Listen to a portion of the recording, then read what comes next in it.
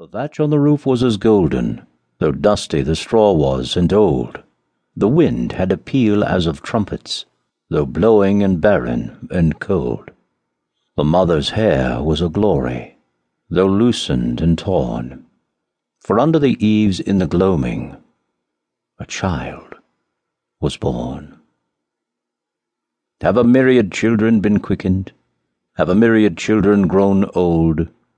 Grown gross and unloved and embittered, grown cunning and savage and cold?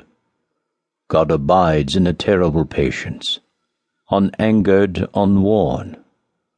And again for the child that was squandered, a child is born.